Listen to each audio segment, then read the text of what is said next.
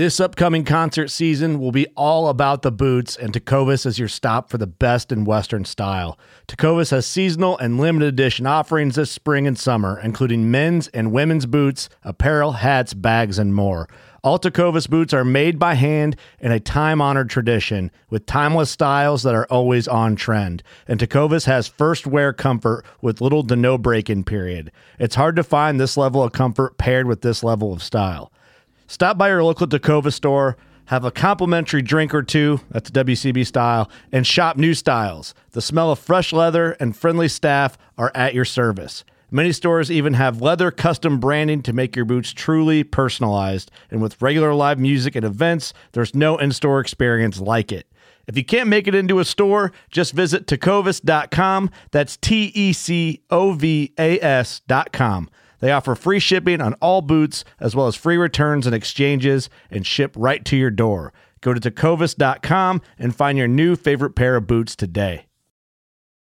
Fishing like a local isn't just about catching fish.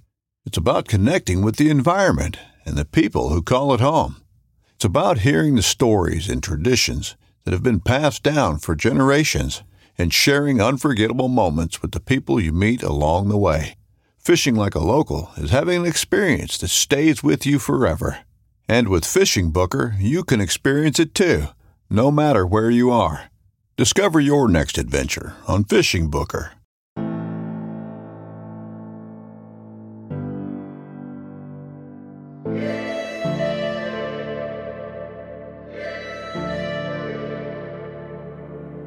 What's up, y'all? Want to welcome you back to the Hunt Stand Podcast, Season 2, and this is your host, Will Cooper. The Hunt Stand Podcast is your weekly source for insightful conversations with veteran hunters, dedicated outdoor enthusiasts, and top industry personnel. I'm going to have guests on here who are true experts in their field, diving into the captivating world of our industry and the great outdoors. With each episode, you, the listener, will receive invaluable knowledge, tips, and guidance on how to enhance your skills in the wild and in life. Tune in to be entertained, informed, and driven to reach new heights. The Hunt Stand Podcast is brought to you by Yamaha and its full line of class-defining, adventure-seeking motorcycles, ATVs, and side-by-side vehicles. The Hunt Stand Podcast is also brought to you by Springfield Armory and their lineup of Model 2020 Waypoint rifles. And finally, the Hunt Stand Podcast is brought to you by StealthCam. It's never been easier to go wireless with the Command Pro app. Capture high-quality photos and videos of all the action wherever you hunt with StealthCam's advanced cameras and data plans tailored to your needs. So make sure to check out their website today, stealthcam.com. Hunt Stand Podcast, Season 2, buckle up. It's going to be a good ride. Let's go. We are good to go, man. Mike, you ready to get this thing rolling? I am. All right, Mike. Well, man, welcome back to the Hunt Stand Podcast. I know we got to talk last year, so it's good to have you back on the podcast today. It's good to be here. Good to join you. Now, you're out in Florida chasing some birds right now, aren't you? I am. I'm sitting here in my truck in I guess, north central, northeast Florida, participating in a veterans wounded warrior hunt. It's been pretty cool. We got one bird left to get for a gentleman. We hope we can do this afternoon, and then we'll wrap it up. Sweet. How's the hunting been? It's been good. It's super, super hot. It's like I'm looking at my real feel is 102 right here.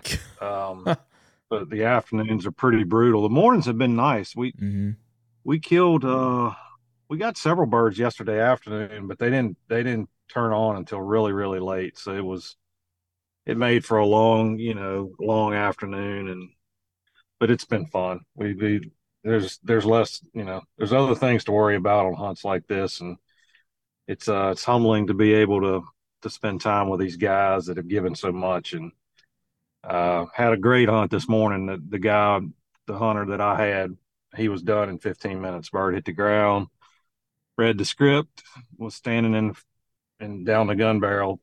It couldn't have been 15 minutes after his feet hit the ground. So he was super excited. First Osceola for him, and yeah, so it's been cool. Sweet. That sounds like a good time, man. Well, man, I want you to introduce yourself to the listeners out there. We've had you on here before. A lot of people know who you are, but for those that don't, kind of give us that 30-foot tree stand view of who you are, Mike.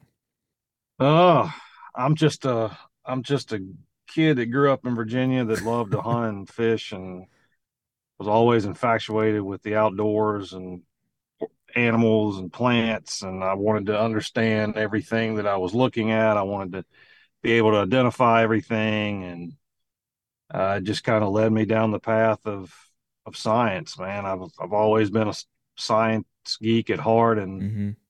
kind of meshed that with my love for wild turkeys, and it's allowed me to chase and do something that I really enjoy, which is study this bird. Now, where do you tell us where you currently work? I'm a professor at the University of Georgia. I've been there, gosh, I guess I've been there about 10 years now, maybe a little more. Mm-hmm. And before I went to UGA, I was a professor at Louisiana State University. So this is actually the 30th year I've studied wild turkeys. Wow. So I've been along, I've been in this game a long time, and every time I say that, it makes me realize how old I am. You only got a couple of gray hairs, not too many, right? Yeah, more than the camera shows. Trust me. Well, man, definitely everything you've been doing for the wild turkey has been awesome, and that's what we're here to talk about today. And specifically, I want to talk about the gobble. A lot of us that hunt them and chase after them this time of year, I think we hear it, we love it, it gets us excited. There's a lot of people that understand the gobble, they know what it is, and then there's some people that they may not necessarily know, and there's a lot more to the gobble than I think a lot of people know. And so, I guess to kind of start this thing off, tell us about like what is the gobble and what are the reasons why a turkey gobbles? Yeah, sure. I mean, most of us think about a gobble and we think, well, they do it during the spring and they're doing it to attract hens, and that is partially true. They are gobbling as a way to attract attention. They also gobble to kind of maintain their social hierarchies, if you will. Mm-hmm. Turkeys have pretty pronounced dominance hierarchies and social hierarchies, and where you've got some birds that are socially dominant to other birds. So in some ways, the gobble is used as, "Hey, I'm still over here." Yeah. Kind of you stay where you are, and I'll stay where I'm at, type of thing. And but turkeys gobble all year round. It's common to hear birds in the fall and in the winter and even in the summer. Although I don't hear gobbling as much when it's super super hot. Mm-hmm. But but yeah, I mean, you'll hear birds gobble all year. Although obviously they're doing it more often in the spring when they're trying to attract attention and they're trying to maintain these social hierarchies. Okay. Okay.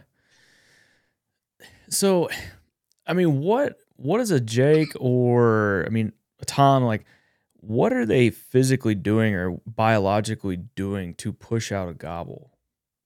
It's just a vocalization like you'd have with, for instance, I'm sitting here in Florida and there's sandhill cranes on this Yeah. property that are making their trilling, fluting type call. I mean, it's just a forced exhale, basically a scream, if you will. Mm-hmm.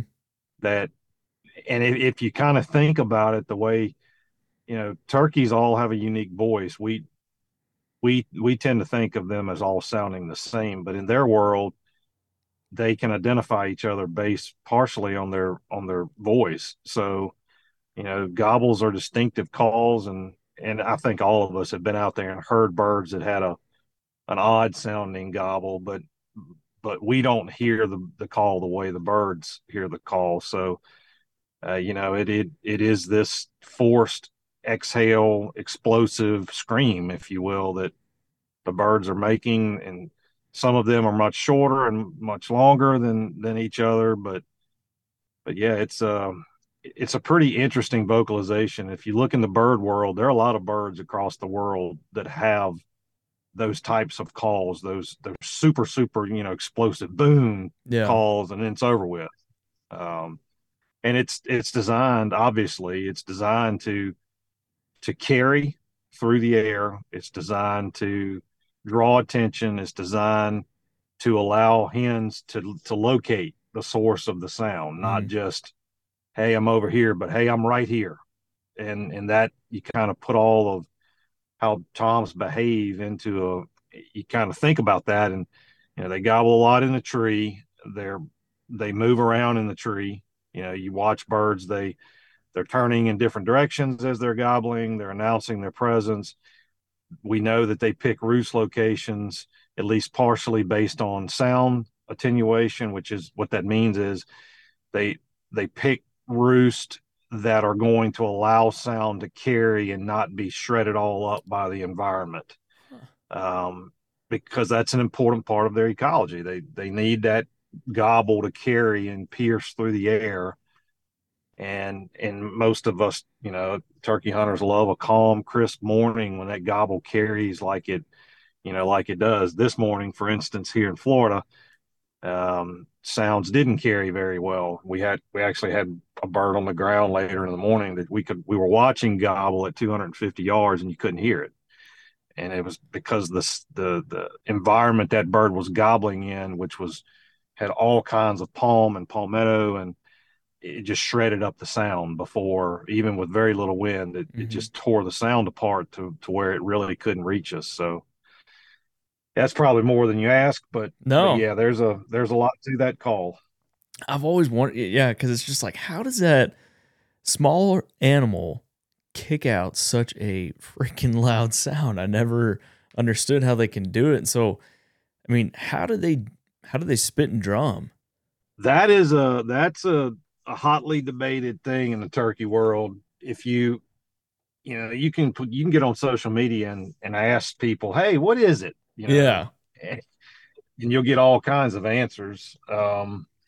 We don't really know exactly what it is. That I tend to think from talking with people and being around captive birds that it's like a forced type of exhale, like a chuff, like a huff, almost like you're, type of thing. Yeah. But there's a lot of variation in it too. In fact, the bird that we killed this morning, his drum didn't sound like many I've heard. It was more of a chug, almost like you told somebody something that they were skeptical about, and it didn't have the vibration. It just had the huff, if you will. It almost sounded like he was gurgling, and I've heard that before, but it was pretty unique. So that's a call and a sound we just don't understand fully.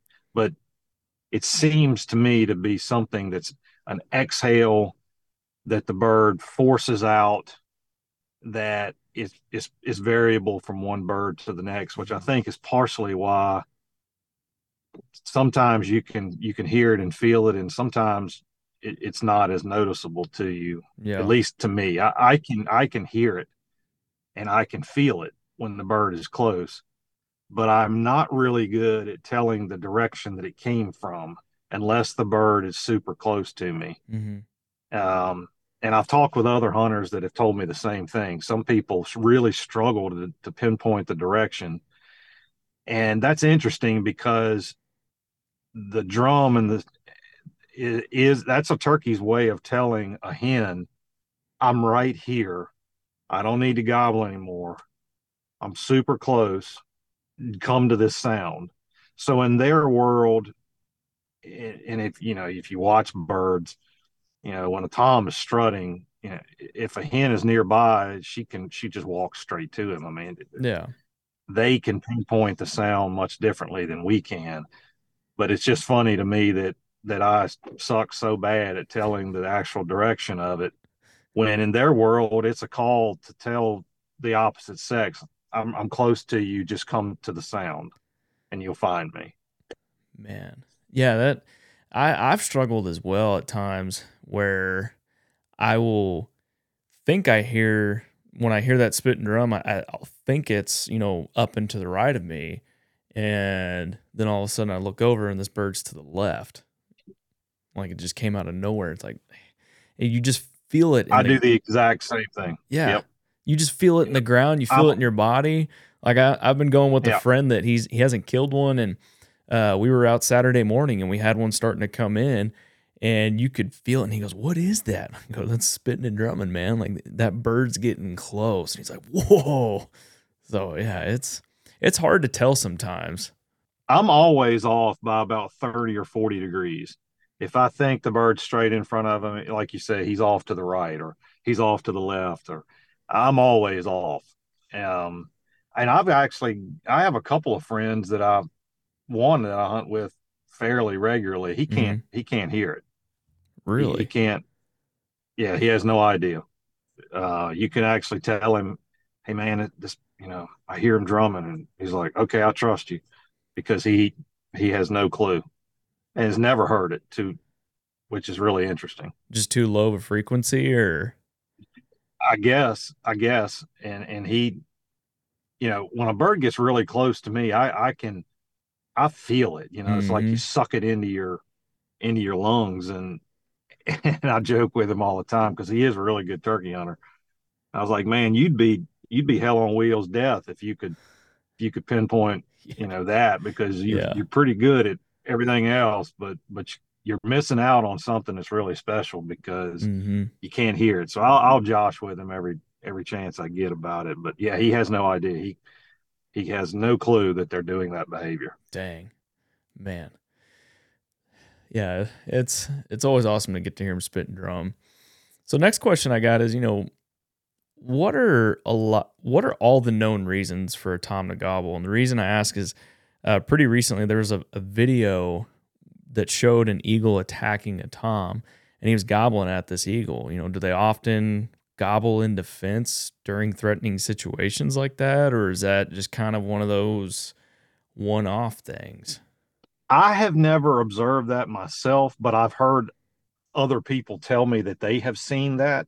So I have to think that yes, in some situations a bird decides or it's impulsive to him to gobble back at whatever this thing in its environment is. We you hear shock gobbling all the time. Yeah. What is that? Well, we think that because of the sounds that birds will often respond to, that it's because those sounds are in the same frequency band that the gobble is in or the yelp is in. So owl calls, crow calls, shotgun blast, thunder in the distance, those are all kind of in the same. If you look on basically the frequency band, it's all right there close to a gobble. But why a bird would gobble to a threat, I only can surmise that individual bird was prompted to do that's a behavior maybe he's had since he was a younger bird, that he gobbles in defense or I don't know. That's pretty cool behavior. And like I said, I've been asked that before, and I've been told by people that the other one I can think about was a friend of mine was out in, I believe he was in Kansas or Oklahoma. I know he was hunting Rios, and he had a hawk swoop down. He was basically on a fence line, and he had a hen and a tom they were working their way towards him, and the hawk came and kind of swooped down at the hen and got her all boogered up, and she kind of got really wiry and was putting and everything. And he said the tom wouldn't gobble to her, but as soon as she would stop calling, he would project the gobble out, and he couldn't figure out what was going on. And the hawk had actually gone and lit nearby, and he's convinced to this day, and this guy turkey hunts all over the place. He's convinced that bird was gobbling to that hawk, that's what was occurring, which, maybe so. Dang. Yeah. No, that makes sense. That makes sense. Next question I got, and I think I heard you kind of touch on this a little bit ago. Do you think turkeys can identify other turkeys or individual turkeys by their vocalization, or, essentially by their gobble? Yes. Yeah. If you look at, how turkeys imprint to the hen, they do. I mean, she starts vocalizing to those poults before they're hatched. Mm-hmm. There's a reason that she's doing that. She is imprinting them to herself so that they know her voice. So kind of that transcends their life. If you watch turkeys, if you watch broods as they're foraging, even when they're only amongst their own, in other words, they're only their siblings that are around, Mm-hmm. they vocalize. And then when they get in these larger brood flocks, they vocalize. And when they get in winter flocks, they vocalize. As they're foraging along, they're purring, they're, these soft murmurs. That is a way to keep tabs with everybody. So it's logical to me that they would and do recognize each other based on their voice, which I think, and I'm not the first to say this, or researchers and scientists for decades have said the same thing. That would also kind of jive with the notion that I think sometimes the reactions we get from some birds, particularly hens, is because they don't know who we are and we're in their environment, and they challenge us because they're like, who is, I don't recognize that voice. Yeah.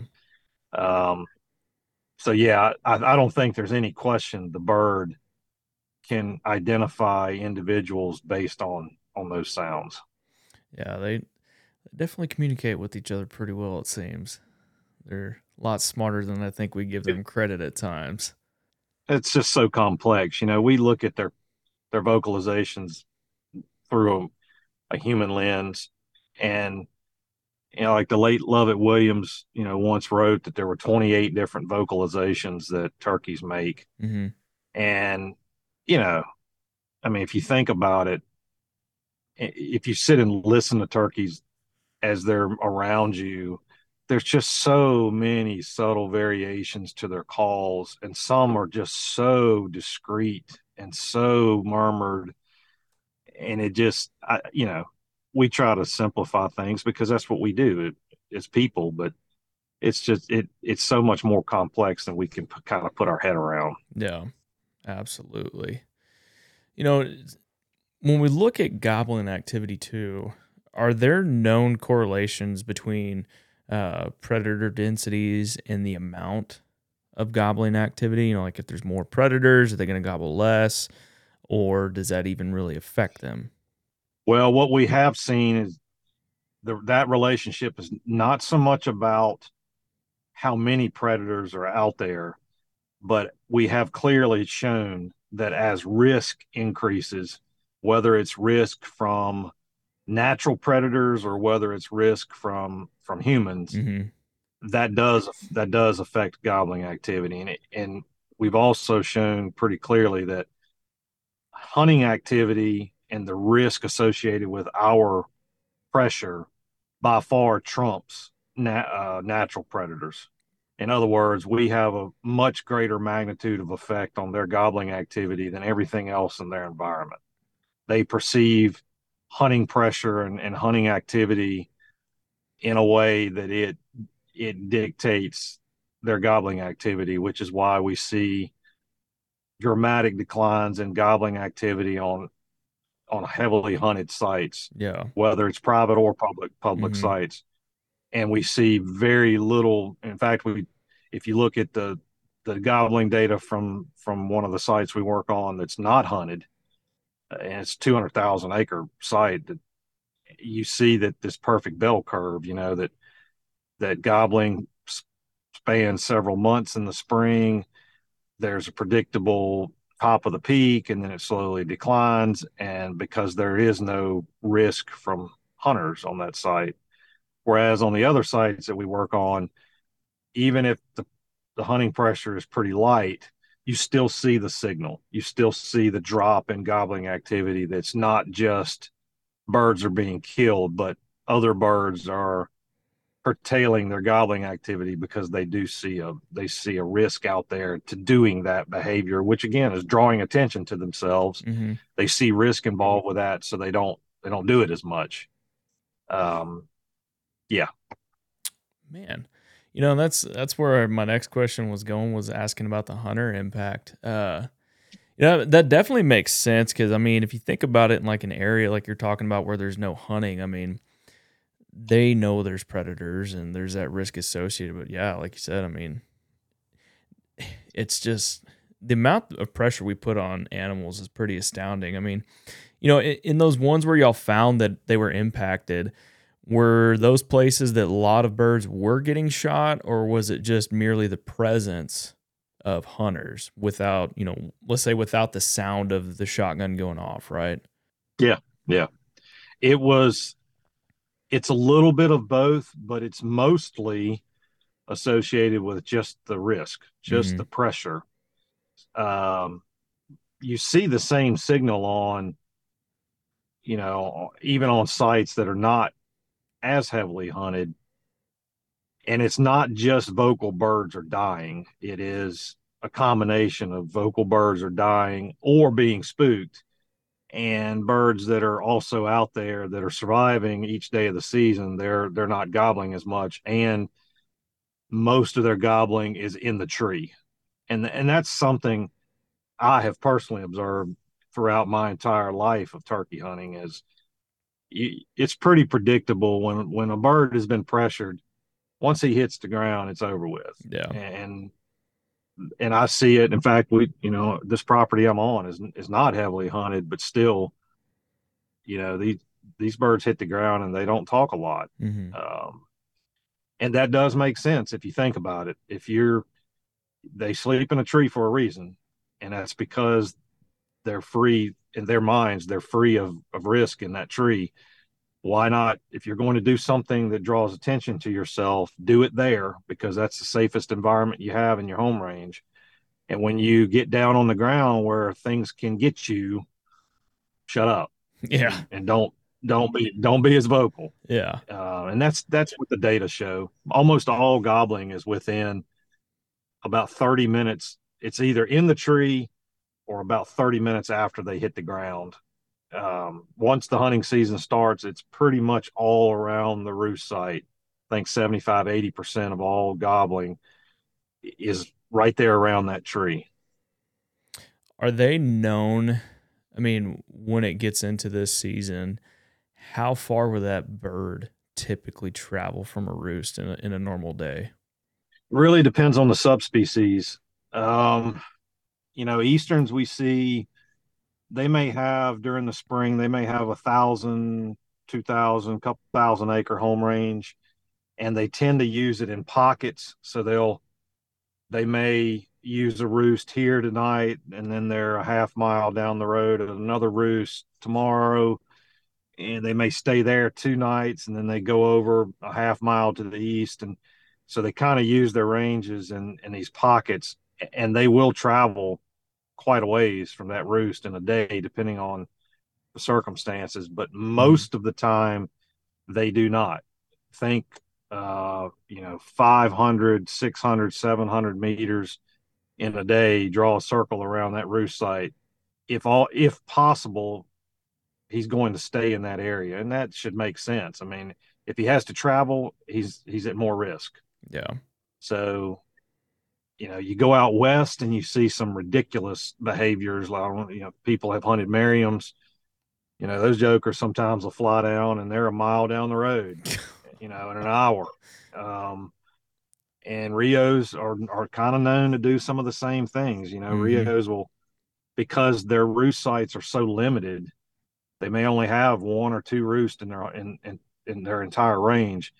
Sometimes they'll hit the ground and they don't move very far, and sometimes they hit the ground and they're booking it, headed to some part of their range. And so it really kind of depends. If you're out west, expect to travel away from that tree, and if you're in the east, a lot of times they're not moving that far. Makes sense. Makes perfect sense. And talking about subspecies, it sounds like each one has their own nuances and what they do and how they do it. Are there certain subspecies that are prone to gobble more than the other? I can just tell you based on my own experience. I mean, there's no research showing this quantitatively. I think all things being equal, if birds are not pressured, it really doesn't make a whole lot of difference what subspecies it is. They'll talk to you on up into the morning. I have just found in my own experience that if you're around a Rio roost or multiple roost, it's absurd. It's just it's funny. I laugh every time I go to Texas on well managed properties and hear the amount of gobbling that occurs. It causes you to chuckle. To me it does, because Yeah. Rios live in a really open environment. Sound travels a really long way, particularly if you get it out in places like the hill country where you've got you've got some air between roost sites. Mm-hmm. And one group of birds will gobble and the next group will gobble and the next group will gobble, and then the crescendo goes back, and it's just back and forth and back and forth, and it doesn't stop until they hit the ground. And whereas this, for instance, this bird we killed this morning, I think, don't quote me on this, but I think he gobbled 6 times in the tree, and he was the only bird that we could hear, so he wasn't really motivated to gobble. He cut me off on the fourth gobble, and he gobbled 5 times, and he gobbled once on the ground halfway to us, and that was it. So I think it depends on how much pressure the birds have gotten, to some degree the subspecies, and then also whether there's other birds around.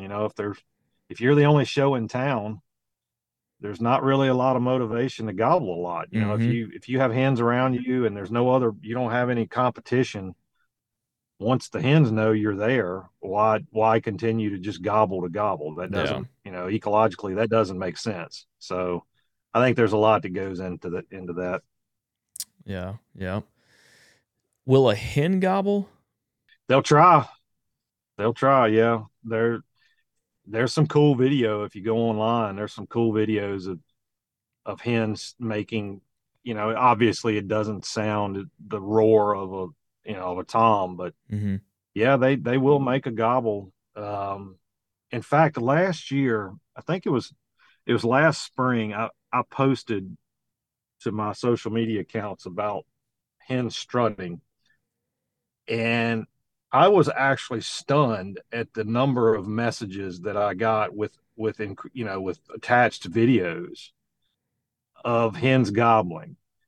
And it was really interesting. And that's as an aside, self-promoting here, but that's one of the things I love most about some of the things I post on social media, is that people respond and they have so much information, and it's Yeah. awesome. It's like, I've seen this once, and holy cow, there's 500 messages with I saw this, I saw this, I saw, and it just speaks to how variable this bird's behavior is. And yes, hens will gobble. They'll do it for sure. Why would they gobble? Is it kind of the same reason as a tom saying, "Here I am, establishing dominance"? Like, why would they do it? I think it is dominance. I think, from what the people I've talked to that have observed it, and several people that are accomplished turkey hunters that have seen it a number of times, it seems to often be associated with she's challenging something. She's either challenging a hen, she's challenging a decoy, she's, she feels that she needs to assert her dominance. And it just, the fact that a gobble can come out when, Mm-hmm. you know, all of her vocalizations are these sweet nothings, these sweet nothings. And then suddenly she gets irked and boom, here comes this thunder. It's really cool. Man, I really want to see one do that this year. And it almost kind of makes me wonder sometimes, now that I'm thinking about it, like how many times there's actually been a situation or two where I've had what was a gobble, and a few minutes later, here comes a hen walking in. And it's like, okay, well, Yeah. where was the tom? Where, was it a Jake that was following her? Is he hung up somewhere? Like, what's going on? So now it's kind of got me thinking, was that her? Yeah. I had one do it one time, actually in Florida where I'm at now. And she was coming, she didn't make a gobble, but the sound that came out at the time, I was like, what is that? This was years ago. I was like, what was that? Yeah. And then it did it again. And I was like, so I started cutting at it. Not, no, in fact, the first thing I thought was a Jake. It's got to be a Jake. And so I cut at it, and she cut me off, cutting back at me. And then that sound, it wasn't a gobble, but it was, in retrospect, it was a, it was this chuffing sound. Yeah. And sure enough, she comes around the corner, and I remember thinking at the time that was really bizarre. Gosh, it's 10 or more years ago. And now I think that's probably what she was doing. And because she was really worked up, she didn't know who I was. She wasn't happy I was there. And she told me, in fact, she told me walking to me, and she told me walking off. And I actually had to spook that bird to get her to go away from me. Mm-hmm. She was really upset. So I think that's probably what I heard was the makings of a half-hearted gobble. Her try. It's always interesting, and I always get a kick out of it when you really get that hen pissed off and she just comes in and she's ready to get after you.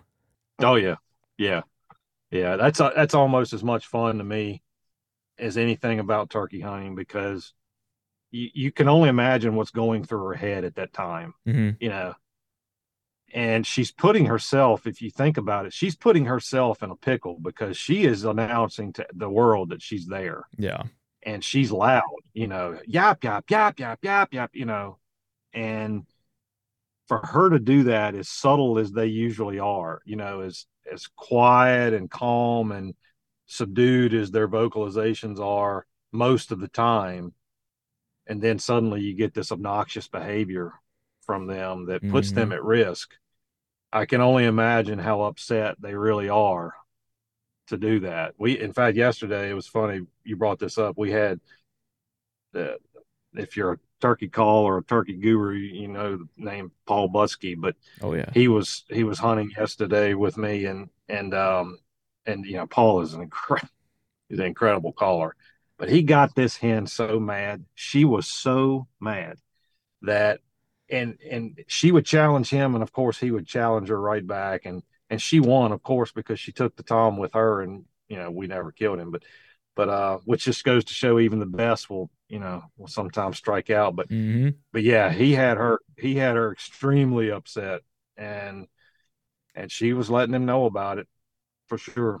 Dang, I wish I could have been there to see that one.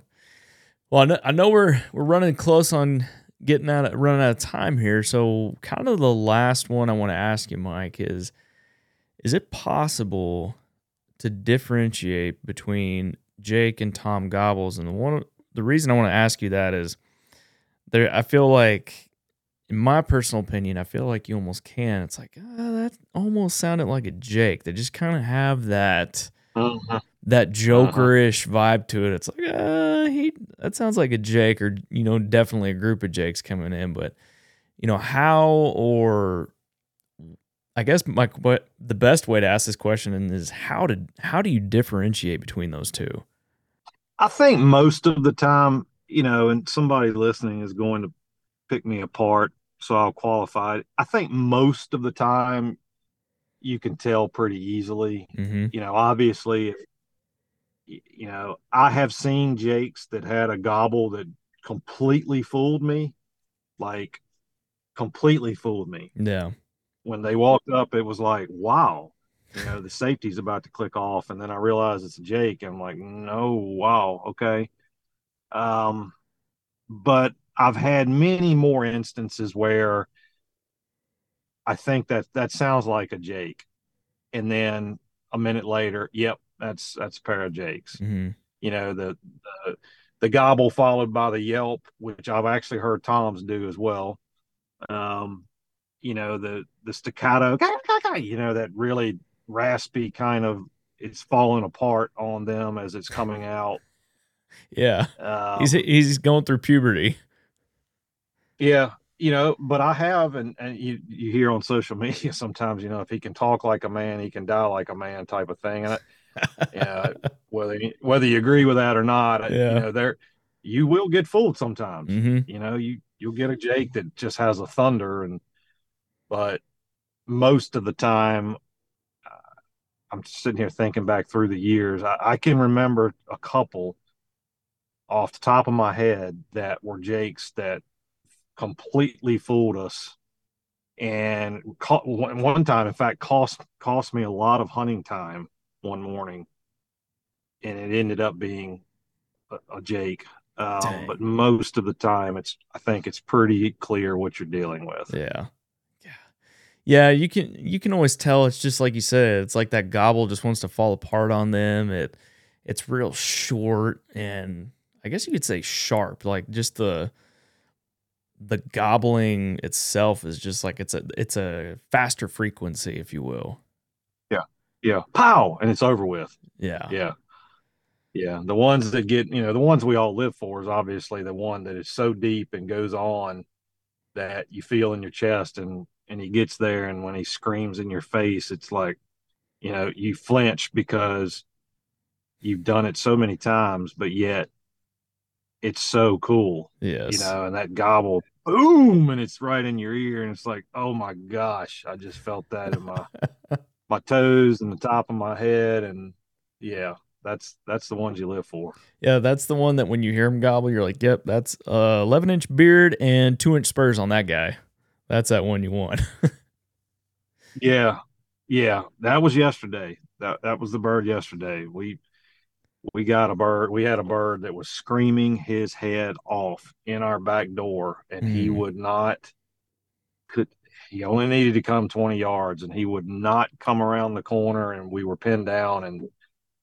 But man, that bird was gobbling so loud. It was just, I could have sat there and listened to that for a week. It's so visceral when they get that close and they're lighting it up like that. It is, if you don't enjoy that, despite the fact that a trigger didn't get pulled, you need to quit turkey hunting. Yes. For sure. Yeah. 100%. Well, Mike, I know we're out of time here. So any kind of last, is there anything on the gobble we haven't talked about today that you'd love for the listeners to know? Not really. I would say, um, one thing to just pay attention to is, if they shut up on you, sometimes, in their world, the gobble that's the demonstrative, like, hey, I'm trying to draw attention to myself. But if they stop gobbling, don't give up. Yeah. I had that conversation this morning with an accomplished turkey hunter, and I fight the temptation to he stopped gobbling, he's walking off. Mm-hmm. No, just understand that gobbling that's the start of the dance. And if you're patient, sometimes the last part of the dance may not have a sound uttered. Yeah. So just, if he stops gobbling, just hang in there, because in his world, that gobble is the beginning. The end is more subtle. Not always, Mm-hmm. but in many cases, the end of the game is much quieter. And so just sit tight. Even if he quits gobbling, don't give up hope. Wise words, my friend. Well, if people want to find you on social media, where can they find you? Yeah, if you're on Facebook, you can just type in my name and you'll find my Facebook page. If you're on Instagram or Twitter, it's at Wild Turkey Doc. That's Wild Turkey DOC. It's all one word. And I actually just launched a website recently too. That's wildturkeylab.com. That's a lab site that's being sponsored by Mossy Oak, and I'm literally putting everything I've ever done on that website. All the research articles I've written with layman summaries of what we found and why it's important. Every social media post I've ever made, every podcast I've ever given is, we're going to upload that kind of slowly so that Google doesn't penalize us. I'm going to actually create a tab where there's where people can go and kind of read the history of turkey science, where we've been, where are we now, where are we probably headed in the future. And what I really want it to be is kind of a one-stop shop where if you're interested in turkey science, you go to this website, you click on the search engine, and you can find what you want. And you can find it in an easily digestible, easy to understand, concise way. So yeah, if you're interested, check it out, wildturkeylab.com, and keep checking it out because we're adding content every few days. Heck yeah. I'll be sure to definitely drop that down in the description below for all the listeners. So Mike, man, really appreciate your time today. You're in the middle of a turkey hunt in Florida. Hope you get that last bird today. So just thanks again for taking the time today to podcast with me. Not a problem, man. Not a problem. And we're going to battle the heat, and I think we'll get it done. It's a worthy enough cause to go sweat for sure. This guy deserves it. Heck yeah, man. Good luck.